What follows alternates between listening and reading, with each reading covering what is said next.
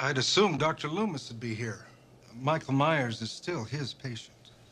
If Loomis read memos, he'd be here. Fortunately, his position is more ceremonial than medical. And with Myers gone, my hope is that he'll either transfer, retire, or die. All right, let's move him.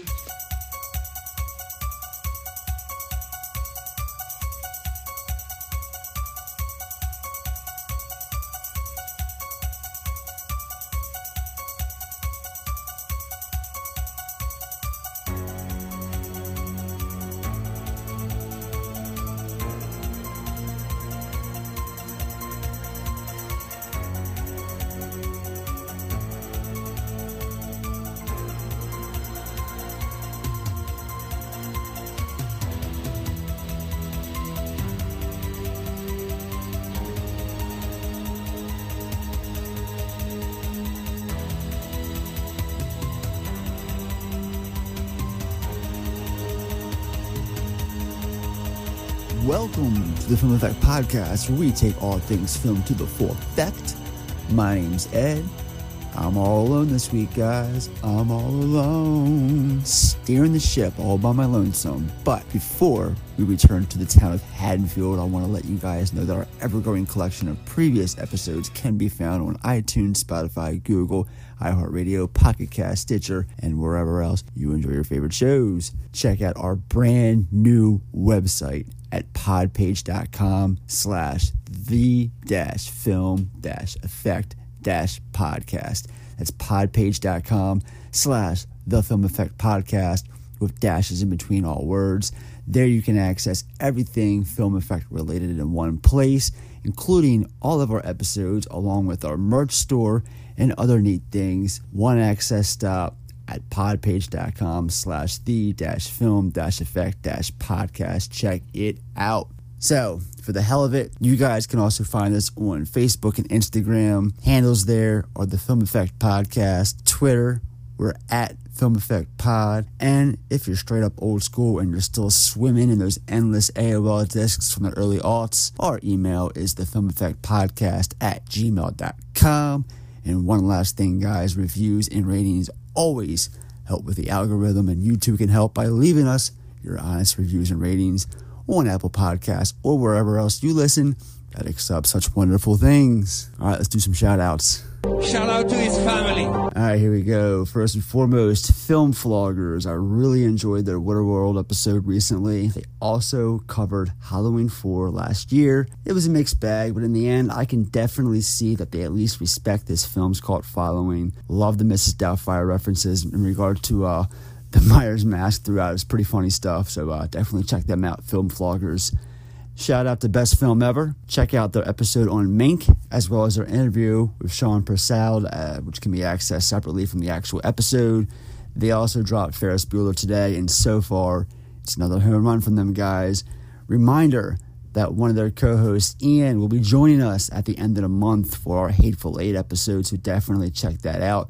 That'll be the final episode dropped this month. Hateful Eight, it's coming up soon, guys, right around the corner. Shout out to your next favorite movie. Short and sweet. The host, Josh, does not like spoilers in case they're turning new fans onto the films they're covering, and I respect that. He listened along to our episodes and noticed me saying pronouns, pal, one of the episodes, and he knew right away where I came from. I thought that was pretty damn funny. He's also a big fan of our Killer Joe episode, so props to him for that. He's been listening to our Halloween episodes, so many thanks for that as well. So shout out to your next favorite movie, the Effin' Nerds Podcast, who are wondering where the Halloween Kills trailer is. Well, stay tuned for my theory on that coming right up. In the meantime, check out the review on A Quiet Place Part 2. Shout out to Jolene at It Goes Down in the PM. So many thanks for the support and all the kind words on last week's Good Will Hunting episode. I apologize again for the quality. Hopefully we start making up for it with this. And last but not least, the Even the Score podcast. Many thanks for their continued support. All right, we're charting in Hong Kong. We are currently 94th in Nigeria, 85th in France, and 196th here in the U.S. Welcome, welcome, welcome, our new listeners in the Netherlands.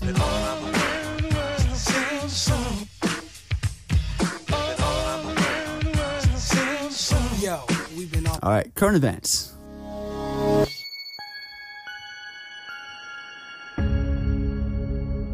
Wanted to start this out by saying rest in peace, Ned Beatty, on behalf of myself and Sean, who couldn't be here for this episode. I mean, admittedly, Sean's a bigger fan than I am because he's more familiar with the guy's work than me. He's a lot older than me, so sorry, Sean, it's true. You got 10 years on my ass. So I remember him from Deliverance, Otis from Superman 2. More recently, he was the voice of Lotso Bear from Toy Story 3. And I'm missing out on just so many films, but he has quite the legacy he leaves behind, decades full of just quality material, and again, definitely going to be missed. So rest in peace, Ned Beatty, on behalf of us at the Film Effect Podcast. Also, we just found out recently that Rob Zombie's next film is going straight to the Peacock streaming service, and that will be a Monsters retelling. So if you know Rob Zombie and you know his old school love and appreciation for shows and films from, the 60s, 70s, I got a feeling that he's going to do good things with this. And I'm kind of curious, if I were to place a bet, I would say he's probably going to have a cameo or two from some of the original Monsters. I'm sure he'll have Butch Patrick in there. He'll probably have Bill Moseley or whoever else. I can almost guarantee you his wife's going to be in that movie. Clint Howard might make an appearance. I'm just spitballing names from, regulars from Rob Zombie's films. I'm sure Malcolm McDowell will have a role somewhere in the film. So, yeah. I'm curious. That's all I can really say at this point. It was literally just announced last week. So, yeah, I know myself and I know my colleague Sean's curious. He's a big zombie fan too. So we'll be sure to keep our ears and eyes tuned in for that one. Weekly recommends. What would you get for a 6-year-old boy who chronically wets his bed? All right, so this week I'm recommending to you guys a film that I've talked about recently, a film that I finally went ahead and rewatched for the first time in a little while, and that is Serial Mom, a personal favorite of mine, definitely my favorite John Waters film. It's a lot more than the fact that the film was shot right around the corner from my hometown where I currently still live. I just think it's a hilarious movie. Kathleen Turner knocks it out of the park. It features a very young Matthew Lillard. Sam Waterston's in it, and he's hilarious as always. I just think the film is one of the best that he's done. Or actually, I think it's just the best that he's done, the funniest. It kind of pulls, it kind of tugs with my horror roots there a little bit. And you can definitely tell his inspiration, where it came from while he was making that. Also wanted to mention, as far as in conjunction with Serial Mom recommendation this week, that I think in a couple months we're going to start opening up a YouTube page. And one of the first videos that I personally want to do is a film and locations video. Now, I know that they've become a thing on YouTube recently. They're everywhere. But I'm not going to make it just a film and locations thing. It's just going to be a one and done for me, only because the entire film was shot right around here. I went to the Supkins house, which is like 10 minutes from here, just last summer, and I just got the inspiration. You know what? If I can get to this house this easily, I'm sure the rest of the film, I know Towson High School, where the high school was right down the street from there too. So I think I'm going to be doing that, and I'm going to have some fun with it, and I think that'll be the first video once we eventually open up our YouTube page. I think I will have that timed coordinately with the release of this video, so they'll both come out neck and neck. So yeah, that'll wrap up the weekly recommends, and let's dive into the film of the episode. So guys, 10 years ago, he terrorized an entire town on Halloween, leaving behind a body count that makes Dahmer's count look like child's play. Well, tonight, he returns. This is Halloween 4, The Return of Michael Myers. 10 years ago, on the night of October 31st, a small Midwestern town fell victim to an escaped killer. Under the cover of darkness, he carried out the most horrifying mass murder on record. 16 people in cold blood. Ever since that night, no one has forgotten his name. And Halloween has never been the same.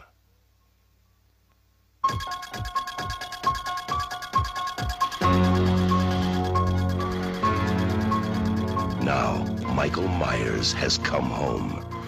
He has returned for one more night of unholy terror. Michael! Somebody help me! He's here to kill that little girl and anybody who gets in his way. Oh, God! Who's gonna be next?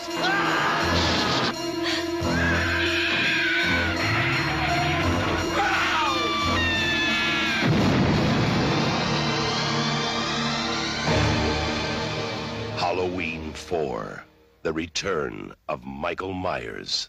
Maybe nobody knows how to stop him. All right, so before we dive into the episode, I wanted to let you guys in on some Halloween Kills news. Now, as far as news itself goes, there is none. None for this week. Although, we should be getting a trailer as soon as the marketing campaign is set to kick off in full motion, which should be in a couple weeks with the release of The Forever Purge in early July. A few years ago when Halloween 2018 came out, that previous July before October was the last Purge film, and that was what set off the Halloween marketing campaign. So there's no doubt in my mind that Blumhouse and Universal are waiting for this next Purge film, or the final Purge film, whatever the hell it's called, to do this. There's no doubt in my mind. In fact, if I were a betting man, I would put a Vegas bet on a trailer being attached to that print on July 2nd. So, for those curious, that's my personal theory. I'm pretty confident in that theory. So, in fact, I'm willing to sign off on that theory. That's how confident I am that in just a matter of weeks, we should be getting our first real look at what's coming this October. And I cannot be any more excited. All right, so first-time viewings. It's just that. You see, this is actually my first time. No, it's my first time since my first time. So technically, that's my second time, and I don't want to suck at it. So if I'm not up to for me, this was a Cinemax favorite from my childhood. Almost every other night, I swear this movie was on. I used to watch it together with Halloween 5. In fact, it's just one of them childhood favorites, which leads into my story time. I've seen this film the most out of the entire series, hands down. It had a massive impact on my childhood, especially with Myers being blasted away at the end. I always thought that they did the dynamite bit in this film, but come to find out watching this later on in life, that was actually filmed for Halloween 5. So, yeah, it's kind of a Mandela thing for me. It was just, I love the end. It used to have a big impact on me. Just the way that the cops just riddled him with bullets and he just fell into that little mining shaft or whatever it was. And then, of course, the ending with Jamie and the transfer of power, so to speak. I just still, I'll touch more on it later on when we get to the actual moment, but it just, all that stuff had an impact on my 6-7-year-old self. And, that's the reason I love horror the way I do is, this film is one of the main reasons why I'm such a horror fan, and I wanted to get that point across in this episode because I owe a lot to this film, I feel, or at least my horror heart does, so to speak. And so, yeah, this was a big deal for me. And let's dive into it, shall we? Here we go! So the film starts with the text October 30th, 1988, followed by my favorite opening credit sequence of the series with the dimmed atmospheric sounds. It's not really a song per se. It's just Alan Howarth with playing with the keyboard a little bit here, and it's effective. It's set to various shots of Haddonfield, or it's supposed to be Haddonfield, but it's clearly, a western town outside of Salt Lake City where the movie was shot itself. It's shots of fields with barns. You can actually see some mountain shots in the background. It's very visible in certain shots. Originally here, Alan B. McElroy wanted to, or he actually had written kind of a prologue with the very end. It took us back to the end of part 3, and it was supposed to focus in on a wall, and suddenly an explosion happens, and you see this kind of fireball shoot past the camera that was supposed to act as Dr. Loomis to show how he didn't die in the fire. Because in the final product here, we just kind of see him walking like, hey, last time we saw you, you were saying see you in hell and explosion, and then now we're seeing you walking down a hallway with a cane and a couple of burn marks, and it's like, well, what the hell? The original opening was supposed to explain that he didn't perish in the fire, he was merely blasted away out of the fire, and that's how he got away with just a couple scars on his face and hands. So kind of wish they went back and did that. I know Dwight H. Little, the director, and the writer, Alan B. McElroy, they wish they had time and money to do it. Who knows? It would have been a different film altogether. The film then focuses on an ambulance from Smith's Grove driving at night through a thunderstorm to its destination at Ridgemont Federal Sanitarium. This is when 2 staff members get out and go in, check in their patient pickup. They're greeted by a pretty zany-looking security guard played by character actor Raymond O'Connor, most famous as Ranger Bob from Michael Bay's The Rock, in case you guys forgot just who I'm talking about. So the guard takes the 2 down to the patient in an elevator. Jesus. Jesus ain't got nothing to do with this place.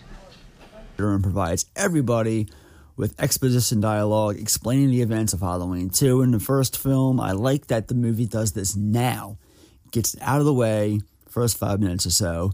Just get this exposition dialogue out so we can just continue on with a straightforward slasher flick and not look back, just forward. So when they get down to the basement, the guard welcomes them to hell and then takes them to the room where they're greeted by Dr. Hoffman. So Hoffman here goes with one of the medics to sign paperwork while the other stays and checks the vitals of the patient. I want to note, I keep on saying the patient because the film still hasn't told us out loud that they're picking up Michael Myers yet. His name isn't heard until the next scene. Michael's arm falls down from his side when the medic's checking on him, which startles her a bit. And then in the other room, this is where we hear his name, because the medic that Hoffman's with says that he assumed Dr. Loomis would be there since Michael Myers is still his patient.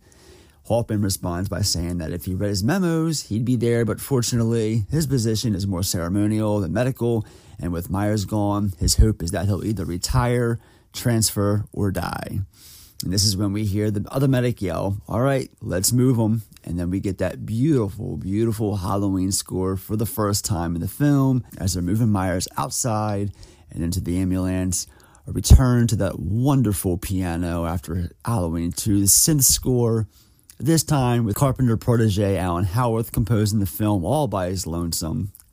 Note the last 2 films, Howarth was there with Carpenter. Now Carpenter is completely out of the fray. He no longer has anything to do with this series until Halloween 2018. And so, yeah, it's just Alan Howarth. So during the ride, one medic randomly asks if Hoffman mentioned any living relatives, and the other one says, yes, actually. A niece living in his hometown. So Michael hears all of this and then instantly kills the medic by bashing his head continuously against the truck and then shoves his thumb right inside the dude's forehead as the other medic screams out loud. This is where we're introduced to young Jamie Lloyd, played by Danielle Harris, Michael's niece. She's watching outside her living room window at night and sees the ambulance pulled over during the big storm outside. And this is where we find out that she's adopted. She has an older adopted sister named Rachel. Comes down. Jamie asks her if she's loved like an actual sister. And Jamie looks back outside to see the ambulance now gone. And Rachel tells Jamie that she knows she misses her parents. This is where we also find out that it's been 11 months since the accident that quote-unquote killed her parents. Rachel then takes Jamie up to bed and promises French toast for breakfast. So this is where we get the big nightmare scene with Jamie in her room. It's dark, there's lightning flashes outside, big storm going on. The setting's just right for a key horror sequence. And believe me, this is one that stuck out even to me when I was a kid. So she goes to her closet and she has this little box, like a shoebox full of old pictures and stuff of her mother, Laurie Strode. It's just promotion photos from the first film with Jamie Lee Curtis. But I like how they play that I like how they incorporate that into the story here. So she checks out the stuff, and then she goes to her bed and kneels down and says a little prayer.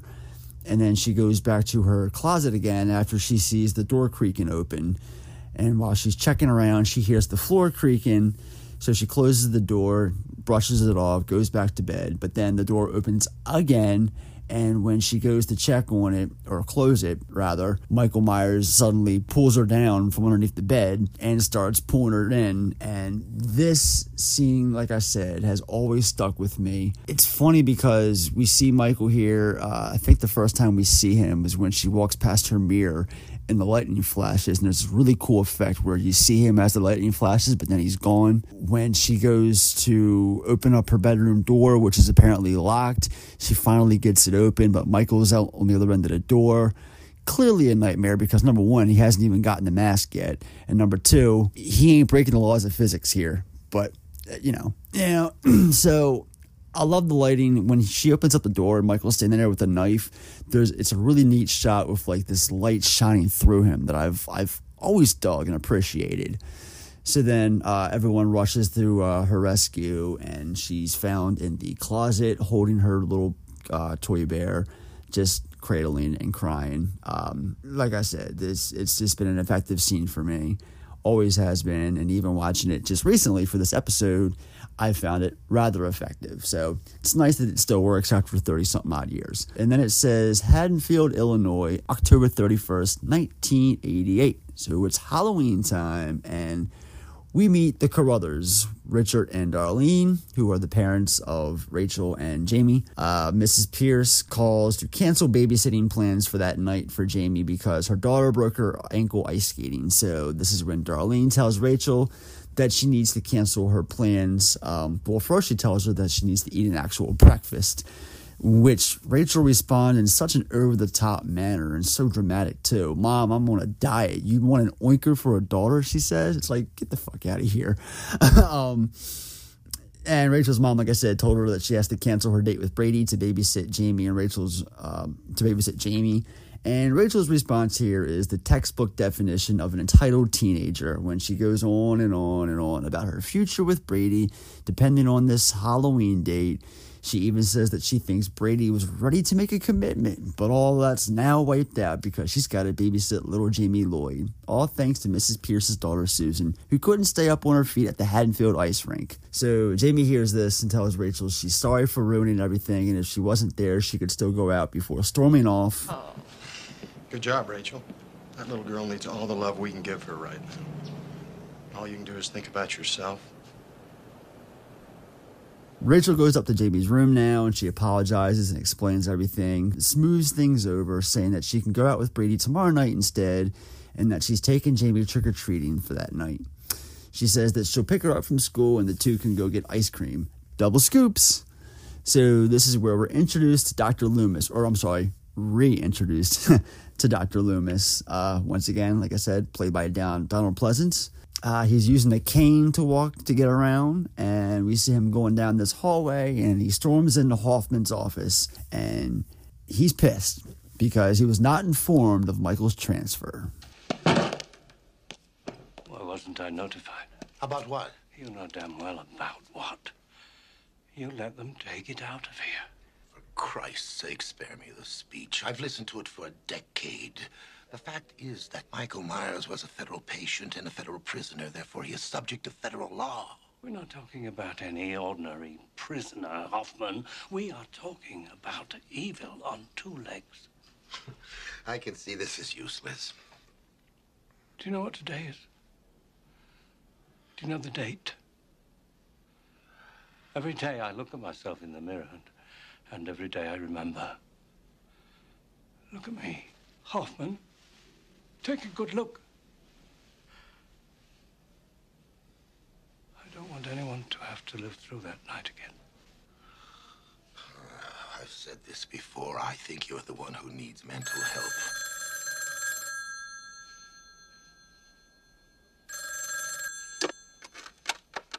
Yes, Dr. Hoffman. I see. I see, thank you. Apparently, there was an accident just south of Mill Creek near the Loomis! Loomis! One thing I wanted to note here is the egg that's on Donald Pleasant's face in this scene. It'll be fixed for later scenes, but this was kind of the reason why they retouched on his makeup, because apparently Donald Pleasant's girlfriend on set was laughing at him and saying that he looked like he had an egg on his face, so he wasn't too keen on the design. So, but this egg shot did make it into the final cut, but later scenes it'll be fixed. So Hoffman suddenly gets a phone call and he tells Loomis that there was an accident. So with Loomis responding with such a quickness, him and Hoffman arrive on scene with the ambulance is flipped over in a shallow riverbank of some sort. We're told that there were 5 total people in the bus, quote unquote, but it's hard to tell how many bodies there were since they're all chewed up. I also want to mention the shot of Loomis looking on the side of the bloody ambulance from the water and coming out saying that he's gone. Hoffman wants Loomis to give the troopers a chance to find Myers, but Loomis says he's going to Haddonfield instead. It's a 4-hour drive, and he can be reached through local police. If they don't find him in 4 hours, Loomis is sure he will. So then we cut to Penny's Diner, which is like a Penny's service shop / diner. Michael's there he's wrapped up like the modern day mummy. He kills the mechanic when he was looking for his 9/16 bolt, and Michael just impales him as he pushes himself out from underneath the car that he's working on. We then cut to an undisclosed amount of time later with Loomis arriving and having his first confrontation with Myers. So Jamie's being picked on in school for being an orphan and having a dead mother. Sort of mirrors the way Tommy Doyle got picked on in the first movie. Hey, Jamie, where's your costume? Where's your mask, or are you wearing it? I don't need to wear a stupid costume. That's because every day is Halloween at Jamie's house, right, Jamie? Because your uncle's the boogeyman. Boogeyman, boogeyman. Jamie's uncle's a boogeyman. How come your mommy didn't make you a costume, Jamie? How could you? Her mommy's dead. Jamie's mommy's a mummy. Stop it, okay? Stop it! Jamie's an orphan. Jamie's an orphan. Jamie, please stop it! Jamie's an orphan. Jamie's an orphan. Jamie's an orphan. Every day is Halloween at Jamie's house. Boogeyman.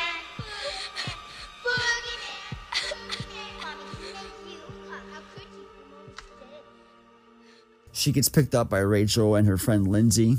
I'm pretty sure they're trying to imply that this is Lindsay Wallace from the original film, although it's not really confirmed. I'm going to say it's a coincidence, but we'll let the other fans of the series decide that. Jamie suddenly wants to go trick-or-treating, so they go to the drugstore, which is Vincent Drug, where Brady's working until 6, it's established. So at Vincent Drug, Brady's there flirting with the town babe Kelly, played by the bride of the Reanimator herself, Kathleen Kinmont. There's also a bunch of his friends around. One of them is apparently Tommy Doyle from the first film. Their buddy Wade. Everybody bets $10 each that he won't go ask Kelly out on a date, so he goes to approach her and gets told right away to fuck off. Fuck off, Wade, before he can even utter a word. And this is where Jamie and Rachel get dropped off out front, and we see the tow truck parked across the street from Penny's that Michael escaped from. Yeah, let me double back to the confrontation with Myers at the Penny's place. So Loomis sees Myers in the dining area, and he starts talking to him, and then he pulls out his gun and shoots at him, but Myers suddenly disappears. And then Myers suddenly runs him off outside in the tow truck that he escapes with. And he apparently kind of pulls on an electrical cord in the process, which causes a fire. Since it's a gas station, gasoline plus fire equals big boom boom. So that happens, and the blast knocks Loomis out of the frame, out of the scene, and out of the way. So like I said, that tow truck that Myers escaped with, we see it parked out front here when Rachel and Jamie get dropped off. So inside, Rachel approaches Brady about the bad news she has while Jamie goes to pick out a costume. What costume did Jamie pick out? Well, it is a clown costume that mirrors the costume little Michael Myers wore when he was 6 years old at the beginning of the first film.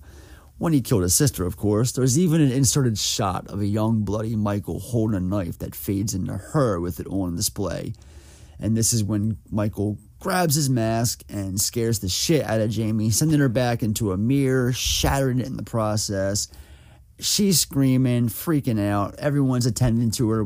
Then we get a quick shot of Michael exiting the scene from a piece of broken glass that I've always dug. It's a nice little shot. Just touching back on this sequence here in general, when Jamie goes back to look for a costume, I've always dug all of the old school Don Post latex masks on display. It reminds me of back in the day when I would go around this time of year and get my yearly costume and just spend most of my time being amazed by all the masks at the store before picking out the costume. It's just, I get nostalgic, that's all. So Loomis, without a car now, hitches a ride back to Haddonfield, and the first person just blows right by him. And then this Cadillac full of cheerleaders stop for him, and he goes and he's hustling to get in the car with them. Then as he gets to the car, they just take off and blow dirt in his face. So after the dirt kind of clears the air, we see a truck pull up behind him, and it's Reverend Jackson P. Sayer, played by character actor Carmen Philby. Now, Carmen Philby, I remember him as the old man from The Wedding Singer at the end. Sounds like a country song. You know, the guy who's just at the bar repeating a bunch of stuff that Sandler and his buddy Alan Covert's character just are saying. He's repeating them and stuff. You know, if you know The Wedding Singer, you know who I'm talking about. I mean, the sounds like a country song bit should have gave it away.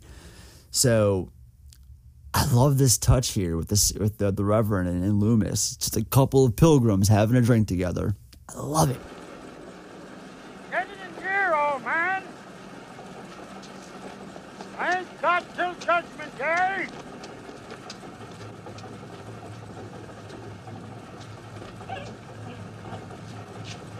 Thank you. Anything for a fellow pilgrim. We're all on a quest. Sometimes we need help getting where we want to be. Reverend Jackson P. Sayer of Dumont County. Pleased to make your acquaintance. How far are you going, Mr. Sayer? God's country, promised land. Where you heading, Mr. Loomis. Haddonfield. Car trouble? Sort of. You're hunting it, ain't you? Yeah, you're hunting it all right. Just like me. What are you hunting, Mr. Sayer? Apocalypse, end of the world, Armageddon. It's always got a face and a name. I've been hunting the bastard for 30 years, give or take. Come close a time or two. Too damn close. You can't kill damnation, mister. It don't die like a man dies. I know that, Mr. Sayer. Oh, you're a pilgrim, all right. I saw it on your face back there in the dust. I saw it clear as breasts and blue suede shoes. Would you like a drink? Yes, we'll gather at the river, the beautiful, beautiful river. Gather with the saints. So then it's Halloween night, and we got the kids trick-or-treating and TPing the town square, and the Carruthers are leaving for their event in hopes of Richard getting a big promotion that'll determine whether they vacation into Bermuda or their parents' house in Cleveland. So before going out to trick-or-treat, Rachel calls Brady, but his mother tells her that he never came home from work. So, Jamie rushes Rachel out the door, and the two get out. Michael then enters the house, and then he goes upstairs and through Jamie's box of old pictures, including one that he holds up of Laurie Strode. Then we cut to Loomis entering the sheriff's house asking for Brackett, but is told that Brackett retired back in '81 and he moved down to St. Petersburg, Florida. So instead, we're introduced to Sheriff Meeker, played here by Beau Starr, who was previously on the show Goodfellas. He played Henry Hill's father, the guy who just beat the shit out of him when he was young. Well, here he is 2 years prior to that, playing the sheriff now of Halloween 4, and he'll be returning for the 5th film as well. He says that no one forgets Loomis's face and asks how he can help. Loomis says Michael Myers is back and that Jamie Lloyd is in mortal danger. So Meeker says Myers has been locked up since before she was even born, doesn't even know what she looks like. And this is when Loomis yells out that he's come across 6 bodies on his journey back to Haddonfield, and that Michael Myers is there in the town to kill that little girl and anyone else who gets in his way. So instead of being hesitant, Meeker takes Loomis's word for it and instantly gets on board with helping Loomis to avoid having a repeat of 10 years ago. And this is all confirmed when the phone lines out of town are down. So we get cut back to Jamie and Rachel trick-or-treating. Jamie wants to stay outside all night, but Rachel says, no way, kiddo, we're home by 10. Jamie then encounters the kids who were knocking her name through the mud earlier, and they compliment her costume, total 180, and ask her if she wants to join them at the next house, which happens to belong to Kelly from Vincent Drug, the town babe I was talking about. Rachel then spots Brady inside and puts 2 and 2 together. He notices her noticing him, and he runs out after her as Jamie continues on with the kids. Rachel then ends up losing Jamie in the process. We cut to a bar now with this local bartender, Earl. There's a news report that the sheriff has ordered all Haddonfield citizens to head inside immediately and for all businesses to shut down ASAP. So Earl tries calling the station because he ain't closing down without a damn good reason, but the phone just rings and rings. So the man takes a drink straight from the bottle and rounds the lynch mob up. They get in their trucks and get their shotguns together and head down to the station to see what the hell's going on. So Loomis and Meeker then enter the Carruthers house, and Loomis spots the box of photos on the ground as well as the family dog killed by Michael Myers. So they've got a dead dog and a box full of old pictures. Meeker orders his guys to stay at the house as the two head back out together. Guy, and that guy is the deputy. And then we get the Bucky scene. Michael Myers approaching this electrician named Bucky, who's working on this power grid. I'm not sure what to call this thing. And by the way, this is also a scene that always stood out to me when I was a kid, this kill in particular. Every city and town has one of these. It's like this big, it's where all the power source comes from. Meanwhile, this guy, Bucky's working on it, and Michael pops up and he gives the guy gives Michael shit for trespassing, and when he goes to call the police, Michael grabs him and throws him into the unit and electrocutes him in the process, as well as shuts out all the power for Haddonfield. So power's down in Haddonfield. The grid's been tampered with. Bucky fucked it up for everybody. So now with Haddonfield in darkness, we see all the parents come pick their kids up off the streets while they're trick-or-treating. Meanwhile, Rachel still cannot find Jamie, but Michael's around. Jamie's shown walking around lost, intercut with Rachel looking for her.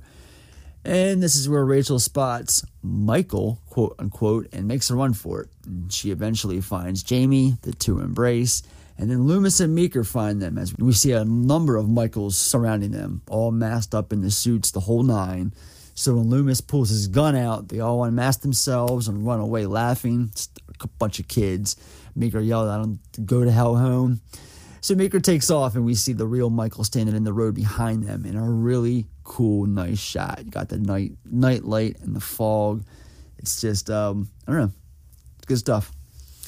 So then Meeker and Loomis get back to the police station, and it is a bloodbath. I wish that we saw this actual massacre. It's unfortunate they never even filmed it. We just get the aftermath, and everything's just destroyed, just bodies everywhere. Michael sees one of his guys on the ground dead. His arm has been cut off. So he looks at Loomis and he asks how a man can do this. And Loomis says, it wasn't a man, it was evil. And then outside, they're greeted by Earl's lynch mob.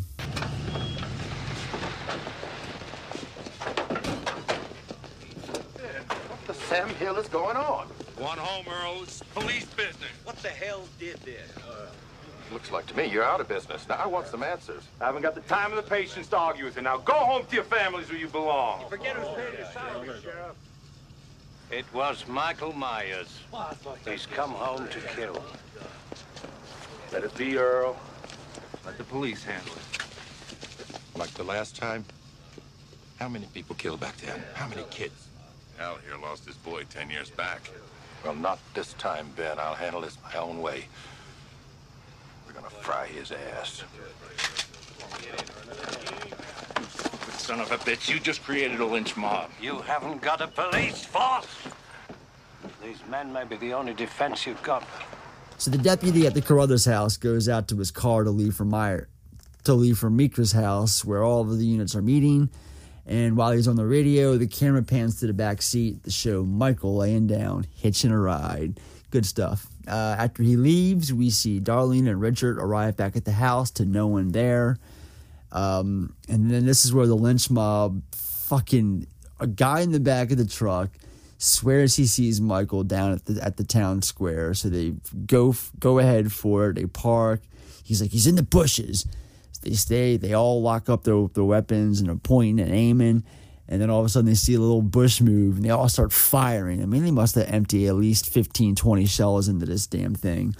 And they go back and Earl just says, shit, it's Ted Hollister. Shit, Earl. It's Ted Hollister. You dumb son of a bitch. You said you saw Myers. So we never see who Ted Hollister is. But I've gathered that he's like the Haddonfield bum. That everyone knows his name, like Cheers, so to speak. So then we cut to Brady and Kelly at the house by the fire, and they're getting intimate. Suddenly, Meeker and his company arrive. The kids rush to get dressed as everyone gets inside. Meeker has Rachel take Jamie upstairs as he grabs a shotgun from his gun cabinet. He gives it to Brady and asks if he's ever used one.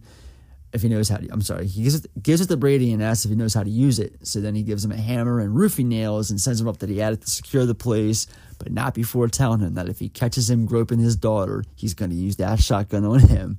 So the deputy runs out to his car to grab his gun, and we see that he discovers the back seat, the back door left wide open. Michael Myers is here. So Brady checks on Rachel and Jamie. Rachel tells Brady that this is all because of Michael Myers from 10 years ago, and that Jamie's his niece, and the place is now completely sealed. Sucks for them, because lo and behold, Michael Myers is actually inside with them the whole time, but what are you going to do? They had no idea. The only way in or out is the front door and the deadbolt key, which Meeker gives to the deputy to hold on to while he guards the door. So he has Kelly make coffee for everyone, and then he heads down to the basement with Loomis to call out for help. When there's radio down there, they're getting in touch with state police. Meanwhile, Kelly's over here making coffee, and just to let everyone know, she's still wearing that oversized t-shirt and her skimpy underwear. A shirt that says, cops do it by the book. That's it. I mean, no pants, no nothing. And Meeker's okay with this, apparently. Nothing said. So, just, I don't know. Just an observation, that's all. So this next shot is fucking scary as hell to me. We got Rachel asking the deputy when they can go home. The deputy says it'll all be over soon. And then we get a quick, guys, blink and you'll miss it shot of Michael from a distance in the house. This is so small, but it's so effective because I never even noticed it until about 2 years ago. And my own daughter pointed it out. That's how I found out about this. All these years I watched this movie. Remember at the beginning of the episode, I was telling you guys how I used to always watch Halloween 4. I grew up with it, this, that, and the third. Yeah, well, I guess I didn't pay that much attention because it wasn't until, like I said, about a year or two ago, I discovered this quick shot. And believe me, it's fucking scary. It's this white mask in the background. And I should have always picked up on it because there's a music cue to go with it. But I don't know. It's something I've always overlooked, and it sucks that I did because, I don't know, if here I am, 36 years old, thinking that's scary. Imagine how it would have felt 30 years ago seeing it for the first time. I don't know. So Meeker successfully gets in touch with the state police. Loomis goes out and leaves for the Carruthers house to find their parents. Rachel and Kelly have a confrontation in the kitchen, finally. They have a little fight about Brady, and personal choices that ends with Rachel dumping coffee over Kelly's shirt and going downstairs to work Meekers, hearing about Ted Hollister being killed. So he tells Rachel to stay, listen for confirmation from the state police while he leaves to stop the lynch mob before they go kill someone else. So he also tells her to alert Deputy Logan upstairs once this all happens. So then we get Kelly's death scene. She's fixing coffee and bringing it out to the deputy, she says, wish they'd fix the power. At least we'll have some MTV while we wait for the cavalry. It's like, oh man, MTV reference. Back when MTV played music videos, those were the days. So she lights a candle, and as she lights it, the flame indicates the deputy's body removed from the chair, which means the person in the chair is not the deputy. It's in fact Michael Myers holding the shotgun, takes the shotgun, and probably the film's most famous death scene, impales her with the shotgun through the door, kind of mirroring Bob's death scene in the first film, but obviously this time it's a shotgun. One thing to mention, Tom Morga plays Myers in this scene, along with the penny sequence and when he puts on the mask inside Vincent Drug. That's all Tom Morga, stuntman, very famous in the horror community. He was also Jason in Friday the 13th Part 5, A New Beginning. He also played Leatherface in the beginning of Texas Chainsaw Massacre 2 on the bridge scene when the two yuppies meet their demise. That's played by Tom Morga. So Morga's been Michael Myers. He's been Leatherface. He's been Jason Voorhees.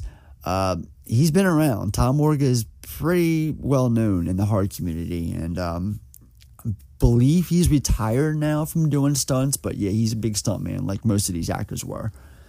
So the state police confirmed that they'll have men in Haddonfield in 35 minutes. So Rachel goes up to let the deputy know, and this is where she discovers his body, along with Kelly's hanging on the door. So she runs upstairs to Jamie and discovers that Jamie's gone. So she goes to head back down, but runs into Brady.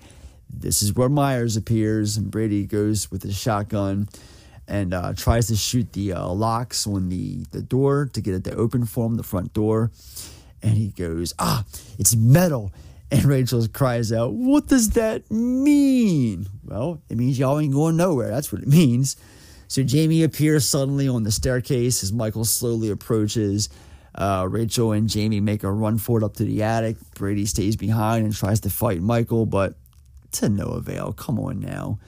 I've always felt this scene reminded me a little bit like Friday 8, Jason Takes Manhattan. And this scene where Jason's taking on, I forgot the guy's name, on the rooftop, and the guy's just punching him, and then he tells Jason to take his best shot, and he gets his head knocked off with one punch. This scene sort of reminds me of that, even though it's not the same. It's a guy standing up to Michael, kind of like the guy was standing up to Jason. I think that's the similarity that I'm seeing here.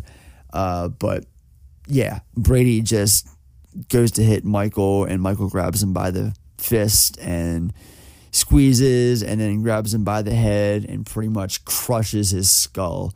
I like the little effect here with Sasha Jensen, the guy who plays Brady. He spits blood down before he gets his head completely crushed and dies. And the reason for that is apparently when they filmed this scene, he had a blood capsule in his mouth. Well, he I think he says that he bit off more, or there's more that he was expecting or something. He was pretty much choking on it to some extent, I believe he was telling us.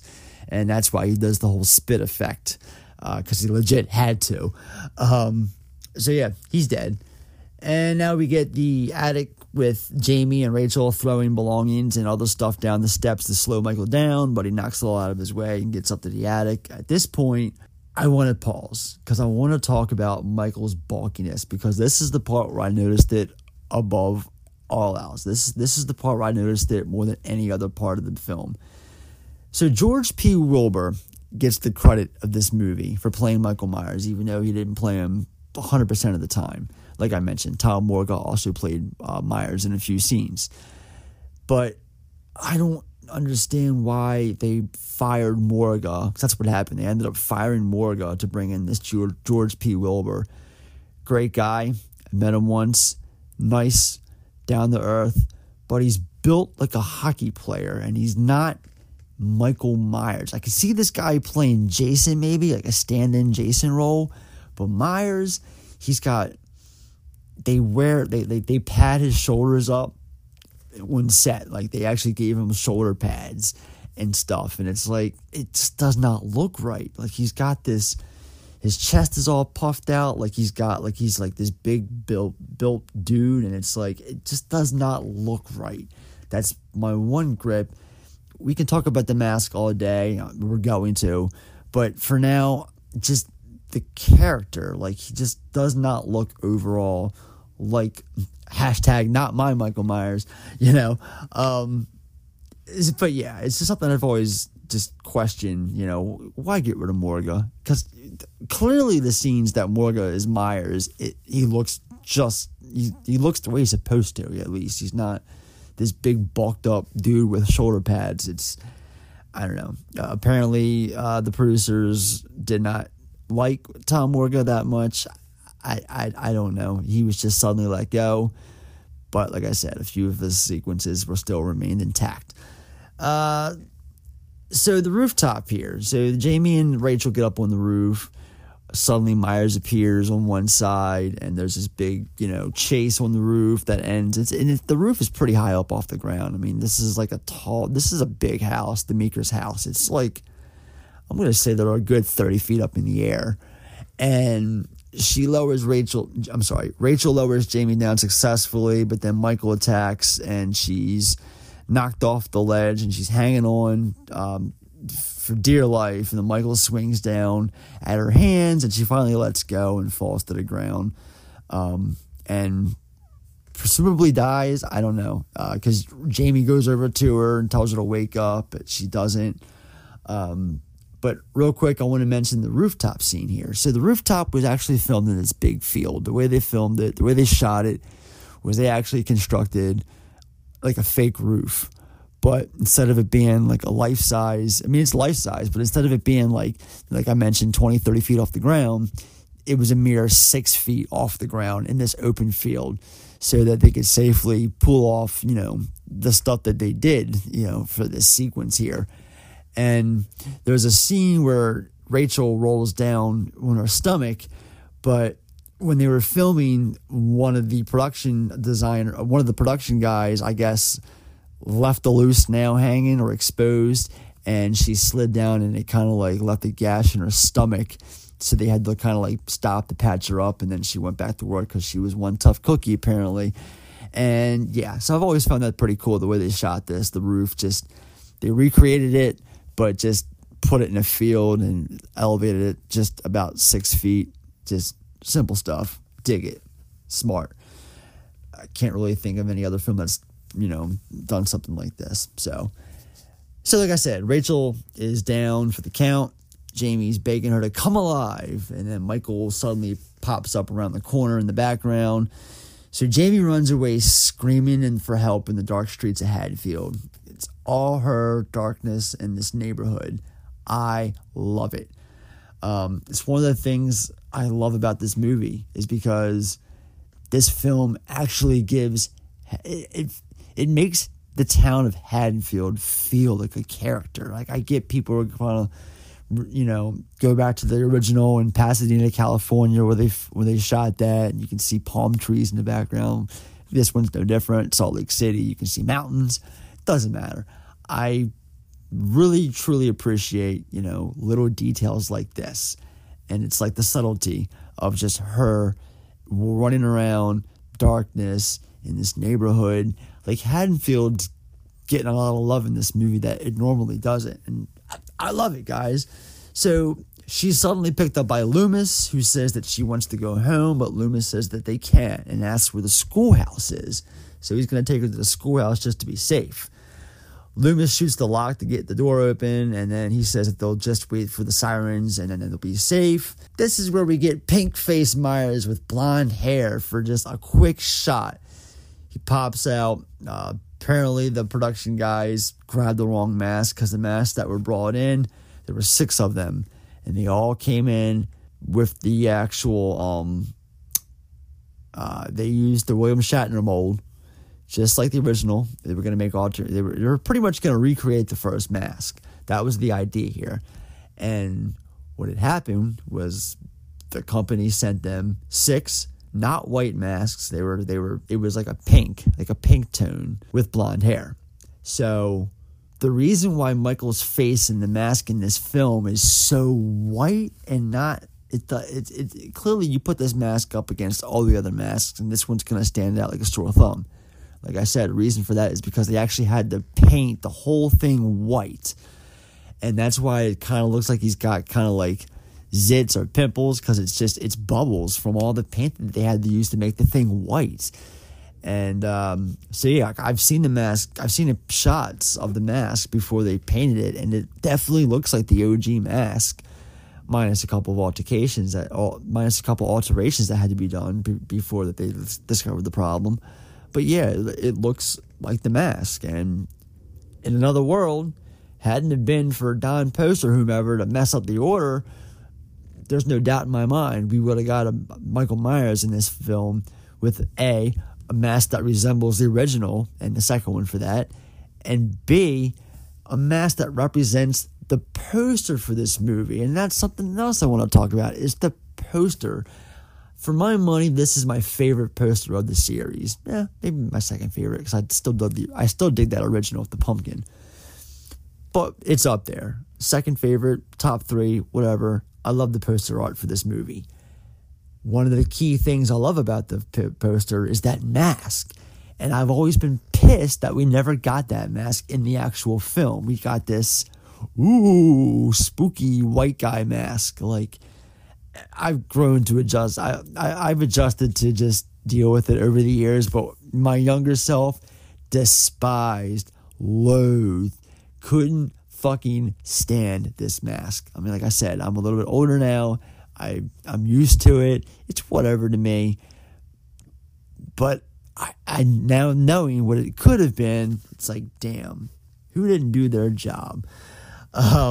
So yeah, the lynch mob arrives, and Rachel says they all need to leave, that the troopers are, oh, by the way, Rachel's back. She woke up. The troops are on the way, but they've got to get away. Oh, wait, never mind. Back up. I skipped an entire part here. So, yeah, the pink-faced Myers. He appears, and he throws Loomis out the window. So Jamie runs away and eventually finds Michael, and she falls down the front stairs as she's running away again. And Michael pulls her back towards him. Out of nowhere, Rachel appears with a fire extinguisher, and I have in my notes that this is the final shot with Morga as Myers, is him getting hit with the fire extinguisher. I forgot this is also Tom Morga. So, yeah, this is when the lynch mob arrives. And Rachel says they all got to leave. They got to get out of there. They got to leave. No need to wait. They have to get out. The troops are on their way, but they've got to get away. This is when Earl and the guys agree, and they take Rachel and Jamie off to safety. So they're driving. They pass the state troopers in the process that are heading to Haddonfield to clean up their little incident. But, lo and behold, Michael Myers has been underneath this goddamn truck the whole time. Suddenly, he appears in the back, and then he starts picking off all of Earl's guys. There's like 4 or 5 in the back, and he just starts stabbing, slicing, dicing, throws the old guy off the side. Yeah. I also want to mention real quick that Earl, when he passes the state troopers, that they stop for one of the state troopers to let them know who they are and what's going on. The state trooper that they talk to is played by the writer, Alan B. McElroy, who cameos as the state trooper who tells them where to go. So, yeah, Michael kills off the people in the back of the truck, and then he also kills Earl in the process while he's driving. Now, this is one of a handful of reshoots that happened. The close-up shot, the whole sequence wasn't reshot. It was just a close-up shot when Michael puts his hand through the window. He grabs Earl and kind of rips off like a part of his head. It's pretty gnarly, actually. And like I said, the inserted gore shots from the movie were brought in and added in post-production. Carl Buechler came in and did it. Carl Buechler is rest in peace, by the way. He passed away a couple years back. But Carl Buechler was in charge of Troll. I believe he also directed the first Troll, not Troll 2, not that movie, but the first one. He directed one of my personal favorite Friday films, Friday the 13th, Part 7, The New Blood. He also had his heavy hand in effects and stuff. 80s, he was like the king, or one of the king of just the makeup department, that made up the 80s. You had your Rick Breakers, you had your Kane Bees, you also got your Carl Buechlers, and that's where he comes in. Did a lot of Full Moon stuff as well. But yeah, at the top of my head, I can't really pinpoint other films, but he's got a healthy resume. He was also in Hatchet and Hatchet 2. So yeah, look him up, guys. Carl Buechler. He's the one who came in and did a lot of these gore scenes that were done in the post. And then, yeah, Rachel takes the wheel, and she all of a sudden slams on the brakes, and Michael flies off the truck into the front, and she goes to run him over, but instead knocks him into this makeshift graveyard all of a sudden, or whatever it is. It's kind of hard to tell. I can't remember off the top of my head. And the cops and all, Meeker and his guys show up conveniently, and Rachel in the meantime, I'm sorry, Jamie in the meantime goes to check on Myers after he gets knocked down, and Rachel's talking to Meeker and them, and Jamie grabs Michael's hand thinking that he's dead, and she just holds it for a little bit and then puts it down, and then she gets up to go back to Rachel. And that's when they yell for her to get away from Michael. And Michael, you see his hand clench the knife that he was holding, so he's alive again. And then they yell for Jamie to get down. She complies and falls forward and blast Myers away. All the police officers just empty their goddamn shotguns and pistols into Myers, seemingly killing him when he falls back into this little ditch/mine. He's gone. That's the intention here. That's the implication. So we cut back to the Carruthers house with the finale. That's, the mother, Darlene, is making a bath for Jamie. And we see Jamie put on the costume that she's already wearing it. We see Jamie put on the mask, and we get a POV shot with the mask being put on. Just like the original film, the opening scene with little 6-year-old Myers, and that POV shot with him walking up to his sister's room, and then he puts on the mask, and we see through the eye holes like in the mask in that one. Same thing happens here. Mirrors that first film, and it's Rachel. and it's Jamie now. It's kind of implied that when she touched Michael's hand, the power was kind of the curse, or whatever you want to call this, was passed on to her. And we see her kill her mother with a knife, with a pair of scissors. We see her POV shot as she's stabbing her mother to death while she's making the tub ready for her. And then we see Loomis yelling when he spots her. We hear screaming. That's how it is. We hear screaming of Jamie at the top of the staircase holding the bloody scissors, still dressed up as the clown, with Loomis yelling, no. He's going to shoot her, but then Meeker, jumps in the way and stops Loomis.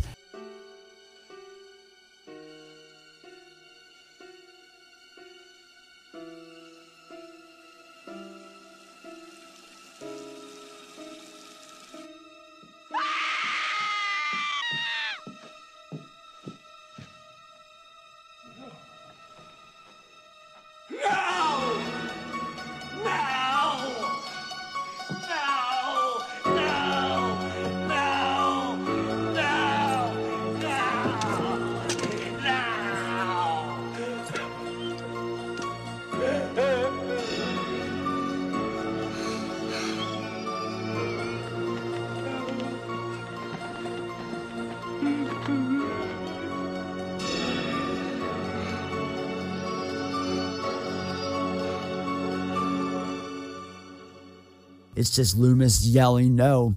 And that, my friends, wraps up Halloween 4, The Return of Michael Myers. It's worth noting, though, that the end credits set to that same eerie atmospheric music or sound from the opening, and it's not the traditional Halloween theme. Although that does follow this towards the tail end of the end credits, we get the Halloween theme for the first time in the end credits. But yeah, that's a wrap on Halloween 4, guys. All right, so let's check the inbox. What's in the box? What's in the fucking box? The other day on Twitter, I posted that we were going to be recording this episode, and a couple of people commented. Just want to share their comments on here. That's what this category is supposed to be all about. All right, so Film Floggers said, who thought it would be a good idea to move Mr. Halloween on Devil's Eve?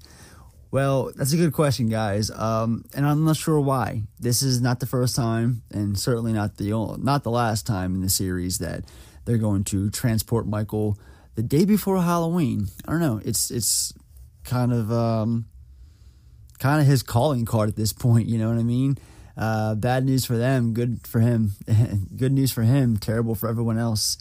So, yeah. Frank Mendoza then said, was that random ambulance that Jamie saw out the window at the beginning when she's going for the 7-year-old Insomniac Hall of Fame her imagination or hallucination or something? Michael wasn't in Haddonfield yet, nor did he have the mask, guy. So, yeah, Frank, that scene I've always...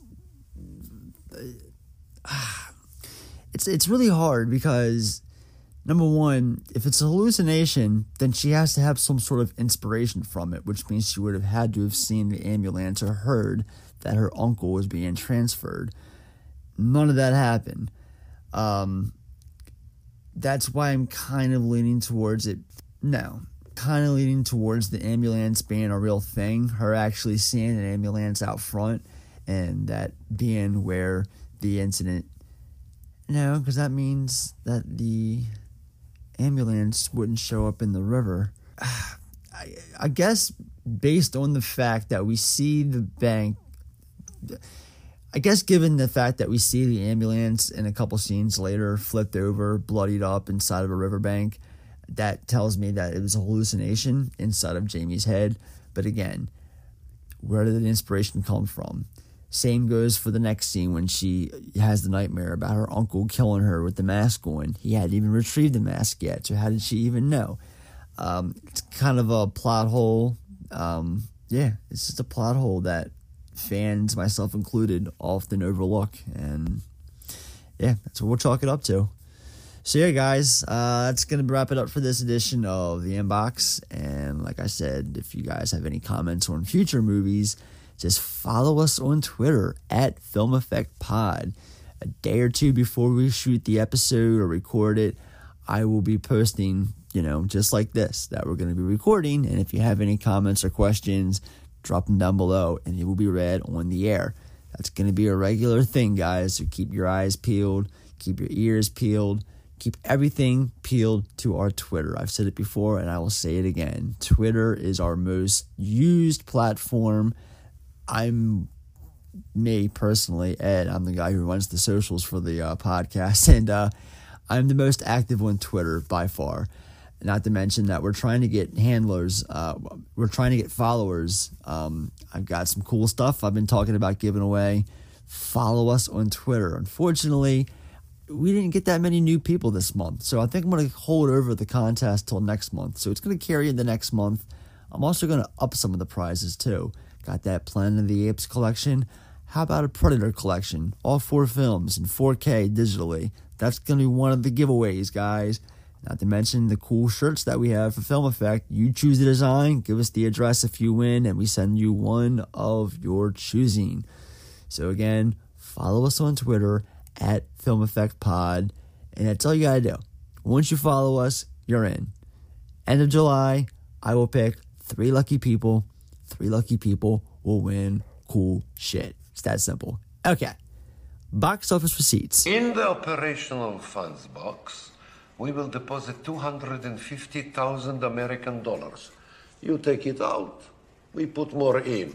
I want receipts. So Halloween 4, The Return of Michael Myers, was released on October 21st, 1988 from Trancas International. It opened up in first place in front of 1,679 screens, making $6.8 million opening weekend. Second weekend, it dropped 34%, but but still brought in $4.5 million, maintaining that number one spot. Total gross of the film was $17.7 million against a $5 million budget. So they upped the budget a couple million, and even though it still made money for them. Tricus still saw dollar signs. It might not have been the profit that they were looking for or hoped for, but it was still an earnest profit, which clearly made them rush production for Part 5, which we'll talk about in a few weeks. That debacle thing, that nightmare of a movie, that'll be coming up soon. I am, but I'm not looking forward to talking about that one because that's one of my least favorite movies of the franchise, and yeah, but it's coming soon. So anyway, back to this. So you're gonna go for it, kid. You ain't gonna believe this, but you used to fit right here. I'd hold you up and say to your mother, this kid's gonna be the best kid in the world. This kid's gonna be somebody better than anybody ever knew. And you grew up good and wonderful. It was great just watching you every day. It was like a privilege. So this is going to Ellie Cornell and Danielle Harris, our leading two sisters here, who Ellie Cornell played Rachel and Danielle Harris, who played Jamie.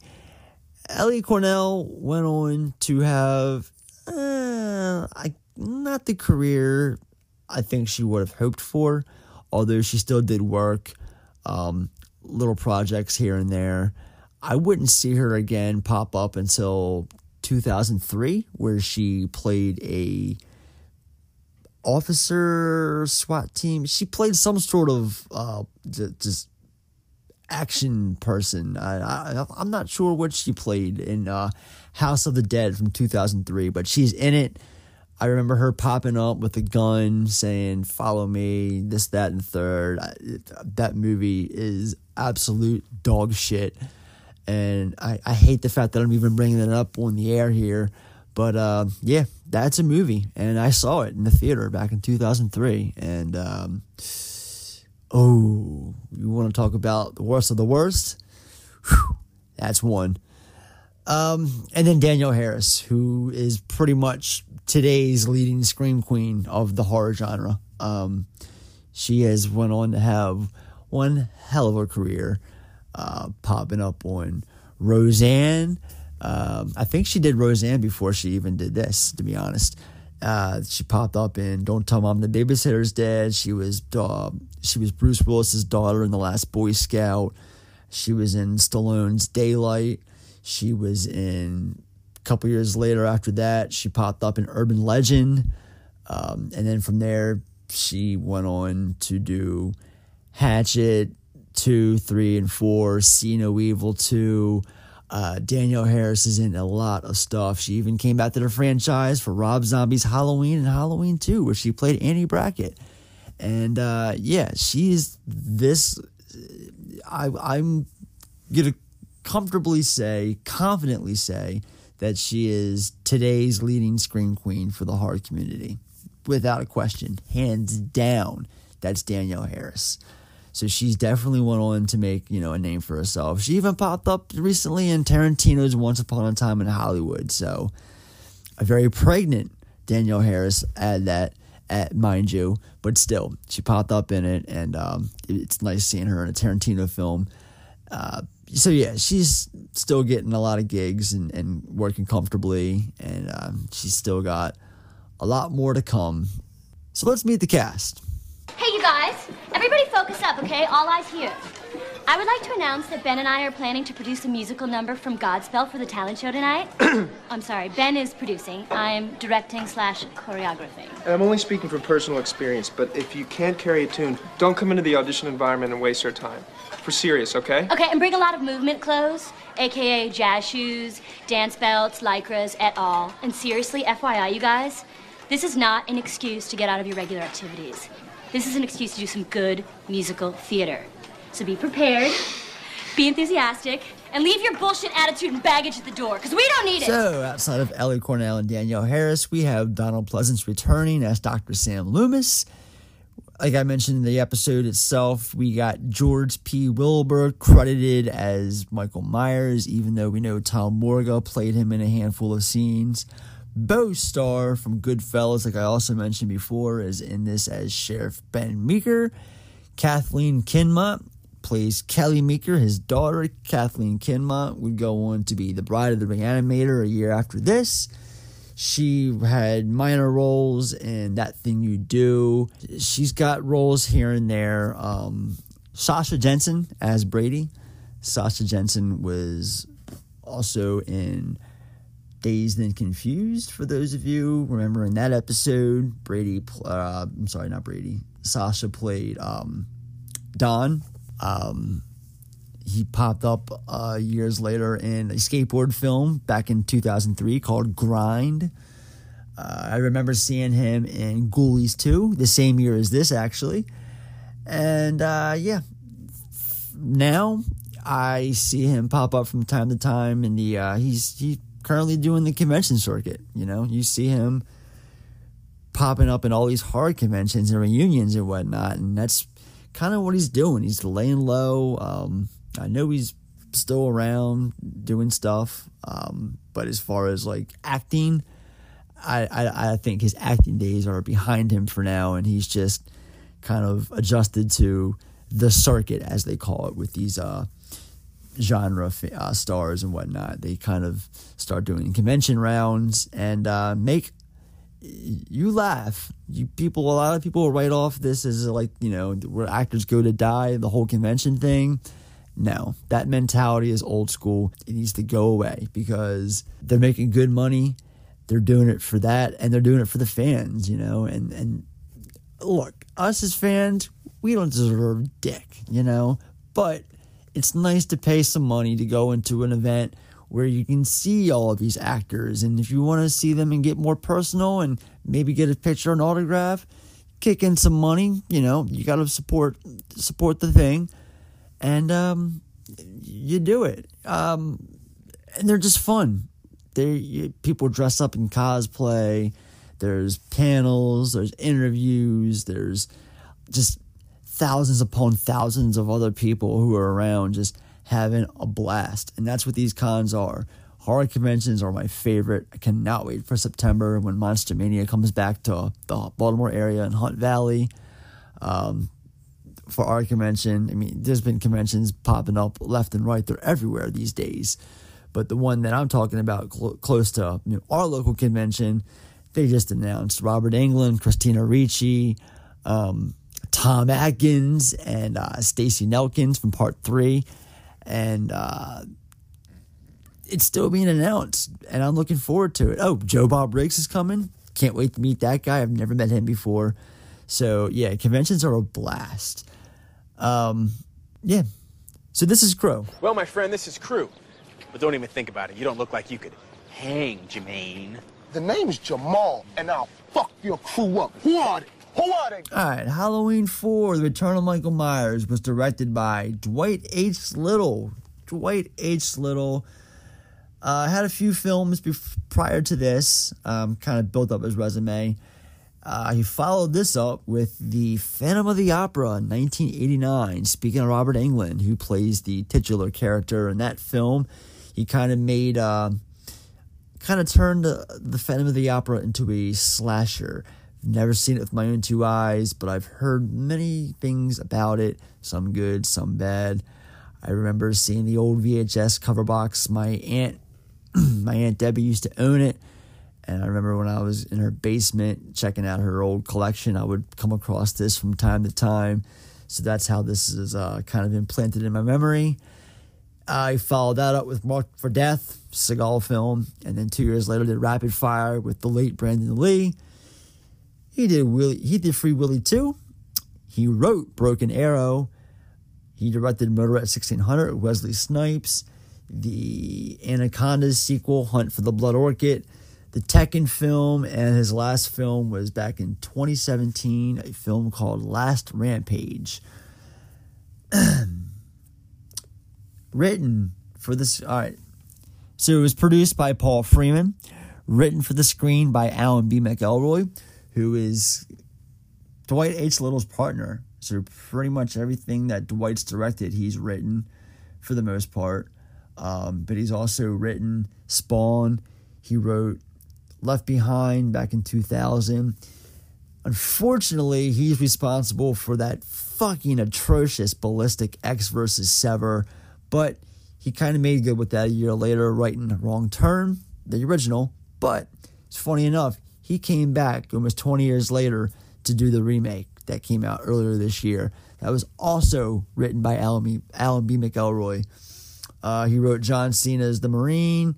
He wrote The Marine 4, funny enough, and he wrote The Condemned 2. So a lot of direct-to-video WWE films it looks like he's been doing. But he's still doing work, like I said. Just had the new Wrong Turn film recently, and I'm sure he's sitting around somewhere right now writing his new script for the next film. What that is, I have no clue. Music by Alan Howarth, who I already talked about in this episode. Edited by Curtis Clayton. And cinematography by Peter Lyons Collister, who I'm not familiar with, but it's unfortunate we didn't have Dean Cundey return for this. This would be the first Halloween film that was not shot by Dean Cundey, but I'm not mad at the cinematography of this movie in general. I'm actually quite happy with his replacement. If he had to be replaced, I'm fine with I'm fine with Collister because it's beautiful. The cinematography in this movie is beautiful. I've already raved about the opening credits, which have a lot to do with the cinematographer. A lot of cool shots, like the one I mentioned before with the police car driving off with Michael standing behind it. The shot with him when the door opens up in the nightmare scene with him holding the knife and the way the light kind of like shines through him. Love that effect. The cinematography in this movie is pretty goddamn good. It's a suitable replacement from Dean Cundey. I wish we would have gotten Dean back for this, but he's not going to do every single Halloween film. It's just not going to happen. He gave us 3 films. I'm fine with that, really. I am. All right, so finger licking good. Finger licking good. All right, so my finger licking good scene for this is the rooftop scene. It's so intense, even to this day. I talked about it during the plot breakdown, but the whole rooftop sequence, just knowing now how they shot it, I kind of appreciate it a little bit more.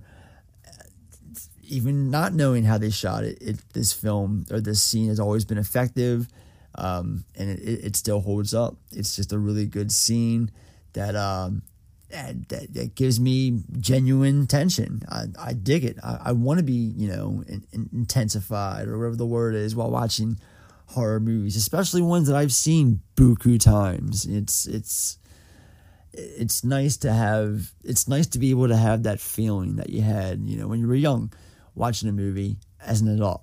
So that rooftop for me, hands down, is my favorite moment. Biggest takeaways?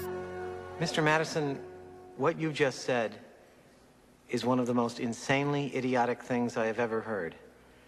At no point in your rambling, incoherent response were you even close to anything that could be considered a rational thought. Everyone in this room is now dumber for having listened to it. I award you no points, and may God have mercy on your soul. I've got a few.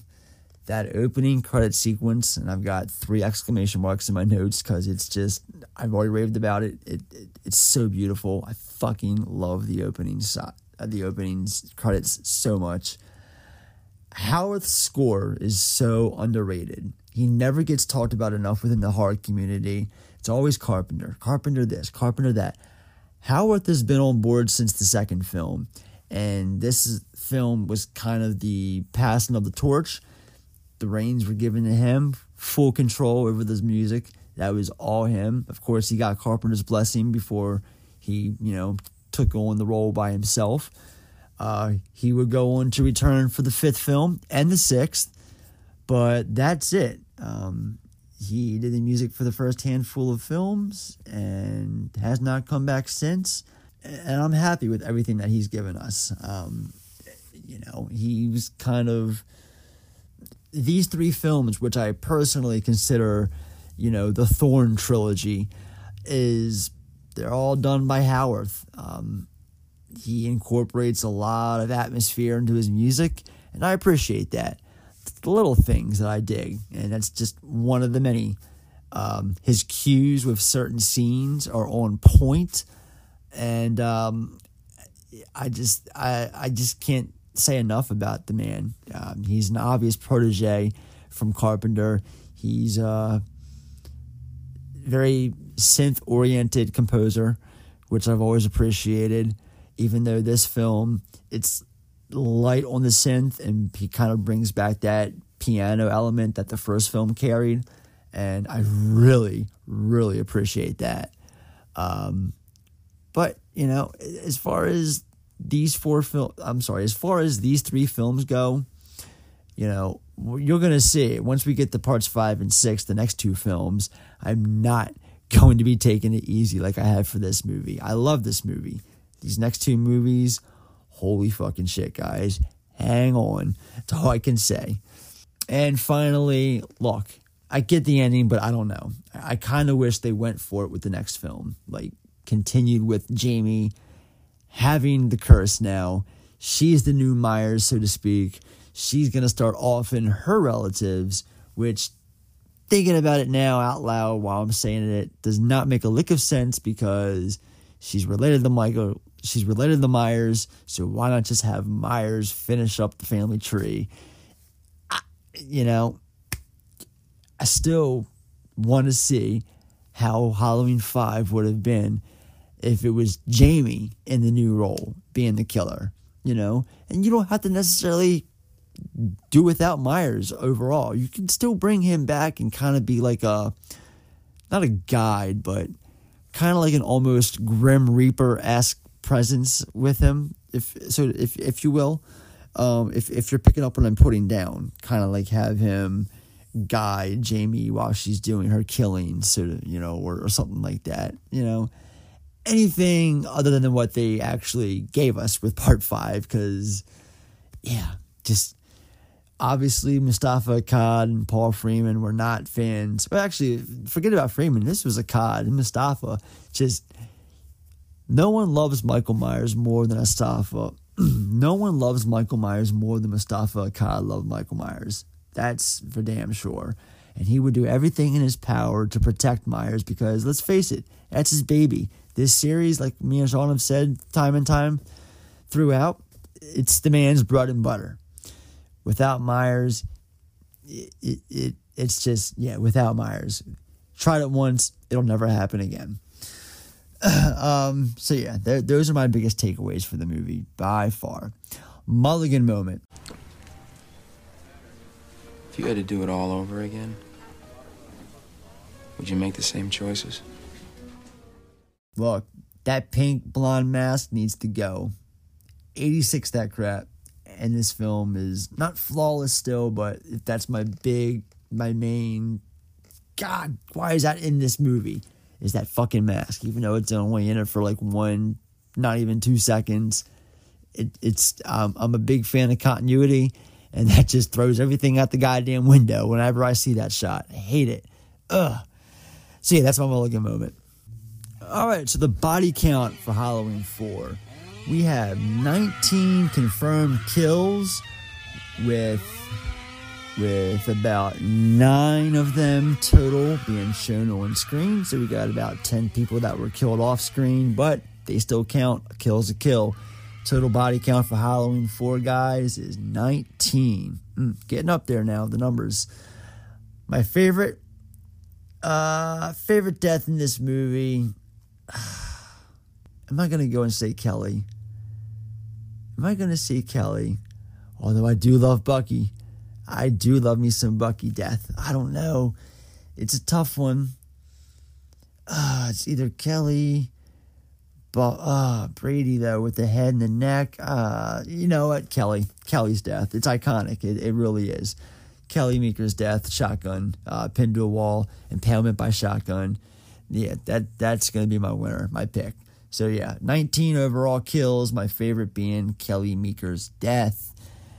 And final thoughts of the movie. Well, I've already said pretty much everything I needed to say about this. By far, my favorite sequel or one of my favorite sequels. Definitely one that I recommend to people who have seen the first, maybe the first two, still want to get their Myers fix. In a New York minute, I will point them in this film's direction.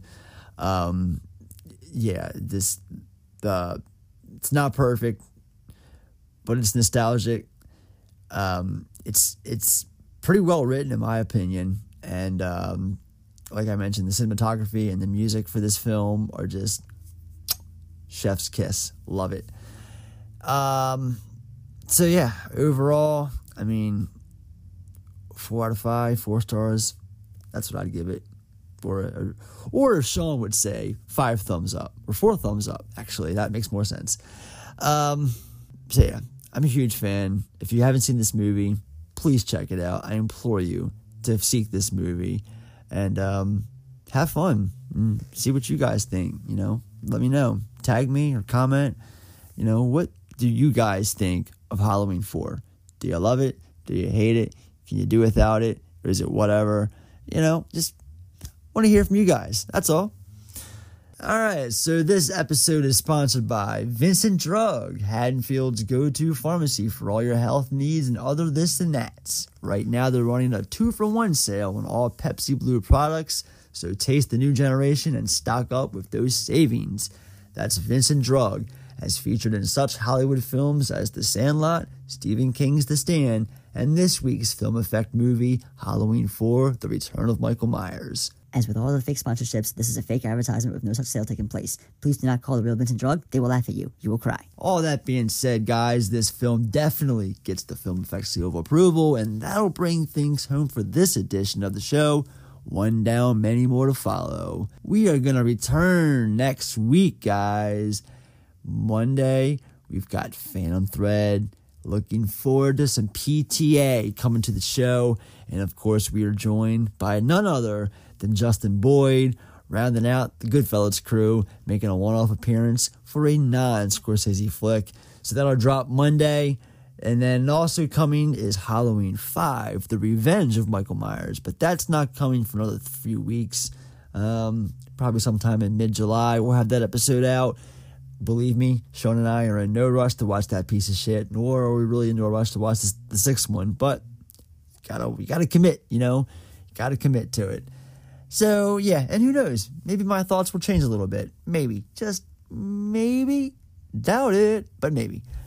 So, yeah, guys, same Film Effect place, same Film Effect time, and just also, before we get out of here, reminder that we are on podpage.com/the-film-effect-podcast. That is our website, where you can check out direct links to all of our episodes. You can find our merch store from there, as well as some other cool, neat things. Again, that is podpage.com/the-film-effect-podcast.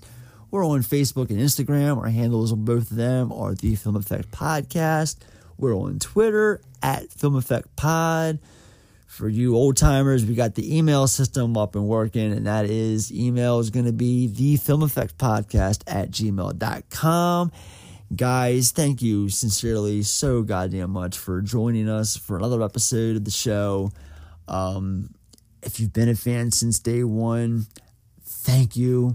If you're just now tuning in, thank you. If you're relatively new to the show, thank you. If you're still listening to this episode and you're at the end and you're hearing me say all this, then thank you. It's so many thanks. I can't do it without you guys. You're the reason why I keep on doing this. And if Sean was here with me this week, he'd be mirroring everything I'm saying to you. So believe me when I say it goes from both of us. It comes from both of us. And yeah, we love you guys. We can't thank you enough for your ears, your attention, and yeah, just come on back and we'll do it again. All right, so, oh man, Sean's not here. I can't. There's no way. So I guess we'll see you guys next time when the theater lights go dim and the credits begin to roll. I've been Ed, it's been fun, but now it's done. Alright guys, check you later. Take care.